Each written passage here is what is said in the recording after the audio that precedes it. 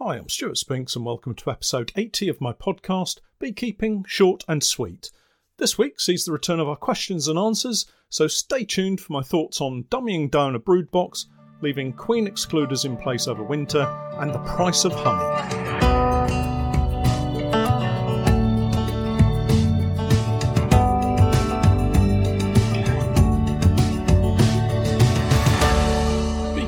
Short and Sweet, a beekeeping podcast for the inquisitive beekeeper with a short attention span.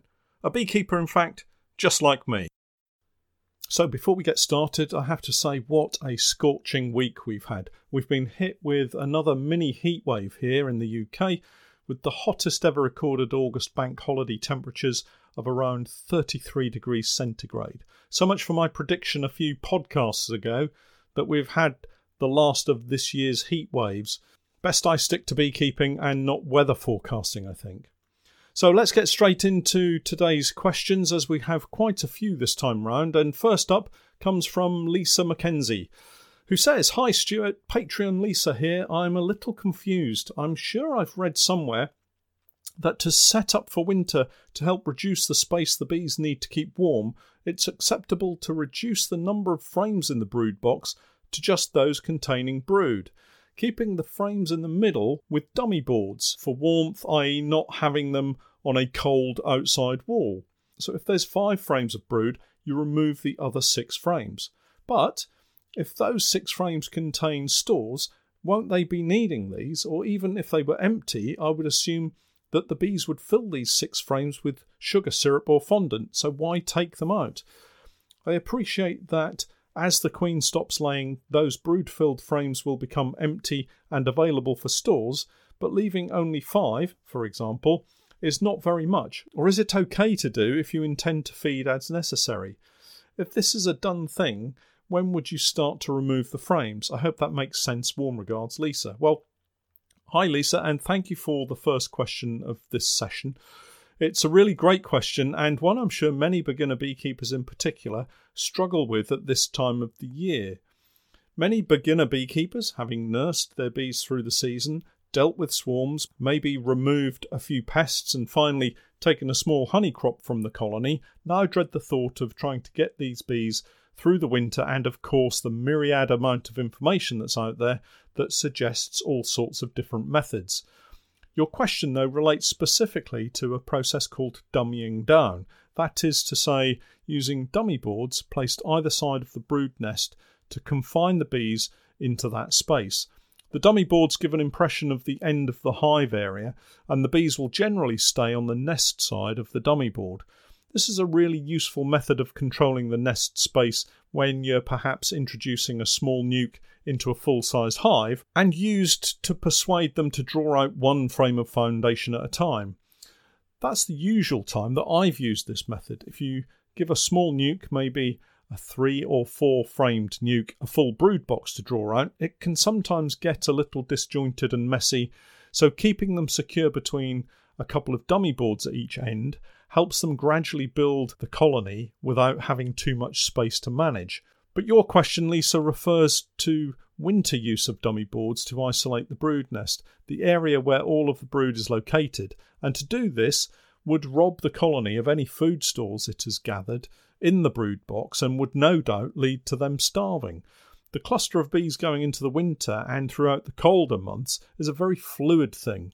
It moves around the brood box, accessing food stores as it goes, and if you put a solid board in the way, they'll not go round it but simply stay put and starve. And of course, if you've removed the frames of food, there's nothing there for them anyway. So I would definitely not use any dummy boards in the brood box over winter and leave all of the frames they have in place filled with food stores ready for them to use over the coming winter. And of course, if you're feeding them, then they will fill up any spare space that they have with sugar syrup. Next up are some questions from Janet McMahon, who writes, "Hi Stuart, I have a hive that is in the middle of supersedure. The queen is gone, and there are 4 sealed queen cells which I have been advised to leave as swarming is unlikely. Well, I hope so. Can I treat with Apiguard, or do I have to wait until she's back and laying?" The second question is also, I was at a talk last week and the advice of the lecturer was the Apivar strips, such as you use in your nuke, is a hard drug and should not be used every year as it can contaminate the wax. Instead, Varroa treatments should be varied. What are your thoughts on this, and do you alternate? And finally, I'm reading more and more that the current thinking is to start each year with fresh, drawn-out foundation in the brood box. It's like having new sheets, as one beekeeper proclaimed. What do you think? Well, hi Janet, there's some excellent questions here, so let's get straight into them. Your first question regarding treating colonies with Apiguard while having sealed queen cells in the colony is an interesting one.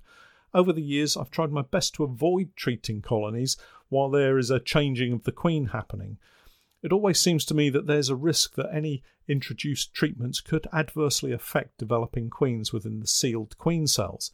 The exception to this might be oxalic acid treatments, as these don't penetrate the sealed cells, and is why we use it during a broodless period. But I'm guessing that you also have sealed worker brood in the colony, so oxalic acid would be ineffective anyway. All that said, I have just this last week discovered in one of our mating nukes 2 queens, one a super Seeger queen, and yes, you've guessed it, all happening while I'm treating with Apivar. The nuke has eggs and brood in all stages, and either I got lucky or the treatment hasn't affected the queen development in the cell on this occasion. Your second question, which coincidentally talks of Apivar treatments, residue in the wax and the rotation of treatments, yes, I do alternate treatments with the exception of oxalic acid, which I use most winters. But better still, and this incorporates your third question, I remove and replace older wax on a regular basis each spring, hopefully reducing any build-up of not just residue but also any pests and diseases that may be present. I think it's an important part of any beekeeper's strategy for maintaining healthy stocks, and I've also used the Shook Swarm method of frame replacement to completely change an entire brood box of wax, and it is, as you say, the feeling of satisfaction of clean sheets, or perhaps new socks. They always feel quite good too, don't they? Anyway, on to the next question. Henry Cheese writes, newbie question coming right up. Can you put too many resources in the hive when you overwinter? Will the bees stop feeding when they have had enough, or can overeating make them unwell? Cheers. Well, hi Henry, and thanks for the question. And despite what you say, it's not a newbie question at all. I've seen beekeepers of some years' experience get to autumn feeding horribly wrong, and I've occasionally mistimed feeding the bees myself. And it's all about the timing rather than overfeeding. If you fill the brood box with syrup too early, you can end up reducing the available space the queen has to lay eggs in. The brood nest shrinks and the bees can swarm, even in late summer. But more importantly, with a reduced brood area, you'll end up with fewer bees emerging just when the colony is heading into winter and needing every single worker to maintain the cluster temperature in order to survive. I would rather have too much syrup stored and see a frugal colony come through the winter easily than not enough and starve out in February. As for overeating and becoming unwell, we do find fat bees in the colony over winter, but that's more to do with survival than greed. I don't think I've ever seen an unwell bee due to excessive eating. Which reminds me, I must get back on my bike and do some more exercise. Moving swiftly on, Phil Rogers asks, what do you treat your super frames with to keep greater wax moth and lesser wax moth at bay? B401, which is probably quite pricey for the size of your operation, or acetic acid? Cheers, Phil. Well, hi Phil, and thanks for that question. I'm pleased to say it's a simple answer for a change, as I don't treat my supers at all to protect them from wax moth, and I never have. It's something I've never felt a need to do, and my setup seems to work without any problems at all. So this is what I do. Once the supers have been extracted, they go back on the hives where the bees clean them out spotlessly. In most cases, that is. Sometimes they'll take all of the residual honey and restore it in the middle frame, in which case I remove that one frame from the box. Once cleaned out and what I would term dry, the supers get stacked in the apiary on a pallet with a travel screen mesh beneath the stack and a roof on top. That helps with the airflow through the stack. They stay here all winter and are ready again for use in spring, and I've never had any wax moth problems in any of the stacks. I did once have a rat attack the bottom super and get in and destroy a stack of about 8 supers of drawn comb, but other than that one occasion, it's worked out fine for me. Fran Barham has several questions for us this month, and Fran writes, I have extracted some lovely honey this August and have put the supers back on the hive to be cleaned out. Never sure how long to leave these on and what the structure should be underneath them. Do you put them above the crown boards? I didn't, and of course found them full of bees the next day. Well, hi Fran, nice that you've been able to extract some honey this August, and when putting the wet supers back on the hive they need to go above the crown board. The separation from the brood box encourages the bees to clean out the super and take the honey down into the nest area rather than storing it again in the super. Sometimes, as I mentioned earlier, they will store it in one of the central frames, but normally they'll take it all down. Fran's next question is also about supers. I've been frugal with comb and kept the same wax in the frames over the last 2 years. Should I remove this comb now, or is it healthy enough to keep using it for next year? Some of the comb got messed up during the extraction, so obviously we'll need to replace those ones. So Fran, I like to change it out regularly, and as I use unwired foundation in all of my super frames, it's an easy process. I simply cut it out and melt it down in my Appy Melter warming cabinet. It's easy to forget that pests and diseases can be harboured in super frames, and I think it's good management to replace it on a regular basis. Thinking back of what I've got currently, I don't think we have any comb in the supers that's more than 3 years old, and that to me seems like a good place to start. And if you like making candles, or you want to have a go at making your own foundation, then cutting it out every year would make sense, and I think that would be perfect. Yes, you'll lose some honey production, but you'll have far healthier bees and much cleaner wax. So what I would say is, yes, you could probably go for another season with the comb that you've got, but if you could use the wax and you're not talking about too many frames, then why not cut it out and start afresh next year? And Fran's last question is, any advice on whether to invest in a solar wax melter or something similar? I only have 3 or 4 hives, so that doesn't yield a huge amount of wax, but I would love to keep it anyway. I have found heating up wax in pots to be a bit messy and arduous and want to know the easy hacks for this job. So Fran, the best hack that I've seen and actually tried is to make a solar wax melter using a double glazed glass unit set on top of a deep metal tray with a chicken wire sieve at the bottom to hold back all of the crud. A hole drilled through the tray at the bottom lets the molten wax out, and it was all lined with tin foil that could be lifted out at the end of the process. Angle this in the back garden towards the sun and you have a solar wax melter. There are lots of kits out there as well that you could use to make up your own, but this worked out quite well for the smaller amounts of wax that I was getting.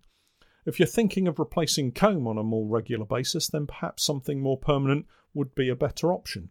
The other part of the solar wax melter was that it was all mounted in a wooden box with insulation beneath it, so it kept it really warm. If you take a look online, I'm sure you'll find lots of plans for DIY solar wax melters too, and it's always worth having a quick scan to see what you can find. Ross Clifford asks a couple of questions. I notice a lot of people have already started to treat for Varroa. If there's no evidence of Varroa in the hive, is it worth doing just in case, or does everyone do a mite check before deciding to go ahead? Well, hi Russ, and I always start treating in August, as most late summer treatments take between 6 to 10 weeks, and it's important to ensure workers produced during this time are as healthy as possible, with plenty of internal fat bodies to help them through the winter. I would suggest that as far as checking for mites prior to treating, there are those who do one or the other. Either they decide to treat only those that have a mite drop, or those who treat an entire apiary. This year, for instance, I've fallen into the latter camp, treating all colonies in each apiary with Apivar. So Russ's second question. Long story short, but my main hive does not want to keep a queen and appears to be dying out due to no new bees being produced. The original queen disappeared. The 2 new virgin queens they produced didn't come back from their mating flights, and the new mated queen we introduced seems to have disappeared too. Is this normal behaviour for a hive in trouble? Just a run of bad luck? Or could something else be contributing to the loss of our queens? Thanks. Well, Russ, there are a lot of conspiracy theories about queen losses and poorly mated queens out there at the moment, but it all sounds rather unlucky in your case. But I have heard of queens simply going missing this season for no apparent reason. They just seem to disappear. I've had a similar situation with one of my colonies. A new queen has emerged and then disappeared. A few weeks later, an introduced queen disappeared, yet there were no eggs or brood in that colony at any time. I then put in a new introduced queen, and she's also disappeared. So actually I've given up with this colony and have combined it with another much stronger colony, turning it into a double brood colony to overwinter. It may well be that there was an unmated queen wandering around in there, but I couldn't see her. But the stronger colony has rectified that situation, and they're now ready to head into the winter. Next spring, I'll probably split them down again and start over. Graham Cox has a couple of questions about honey sales and pricing. Hi Stuart, a very pertinent question for this time of the year. I've filled and labelled my 8-ounce hexagonal jars. Question 1. Is it illegal to fill them almost to the top, thereby selling more than the stated weight? Well, hi Graham. Well done for getting your crop extracted and into jars. And no, it's not illegal to put too much honey into your jars. But why would you want to do that anyway? It's hard enough to produce at the best of times without giving extra away. Honey can be sold in any weight you desire as long as it's labelled correctly.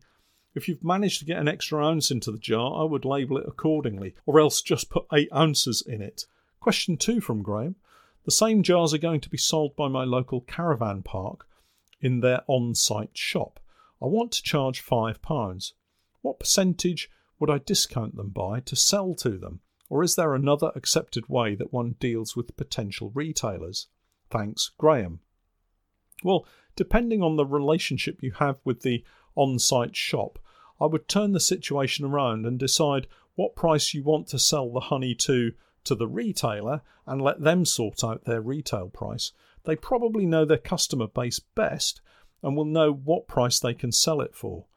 Fix a price for wholesale honey and let the retailer deal with their margins. Also, location is everything. Prices vary so much around the UK, it's difficult to know what the best price is. All I know is that it takes a lot of effort to produce a few jars of honey, and you definitely shouldn't give it away. Apart, of course, to your very closest friends, and then only maybe. Ian Haslam's question is up next. Ian says, Hi Stuart, having put the wet supers back on over crown boards to be cleaned, some colonies are huge and need space. When I remove these supers next week, I plan to place a fresh brood box with foundation and a miller feeder on top. The aim being to utilise the excess bees and get some new comb drawn for next year. Is this a good idea or flawed? Also, can I use Apiguard at the same time using an EEC? Cheers and thanks for the videos. I always stop what I'm doing to watch them. Ian. Well, hi Ian, thanks for that. And I would get the Apiguard on as soon as possible and feed after. I think the Apiguard treatment is designed for the bees to clean away the gel and therefore move the thymol vapours around with them. Feeding might cause a distraction and them then ignoring the Apiguard. As far as getting another brood box of comb drawn, you might find the bees struggle to draw it all out in time, although with the current spell of fine weather, you might just get a full box drawn successfully. I tend to stop asking the bees to draw comb through August, rather focusing on treating the bees and getting them fed during September. An alternative option might be to use one of the supers already drawn as additional space and allow the bees to fill this with syrup for their winter needs. Locally, you might find you have the conditions, plenty of bees and resources to get a brood box fully drawn. So if you do go ahead with it, do let me know how you get on. Neil Turner's question is next, and he says, I started beekeeping this year, now with 3 hives, and have successfully navigated my first harvest. Where I learned bee theory and practical, the default setup was brood and a half, which I dutifully followed. Now that I'm reading about how to overwinter, I'm realising that I'm possibly in the minority, and most folk seem to stick with a brood box and may leave a super on or under for the winter, but separated from the brood with a queen excluder.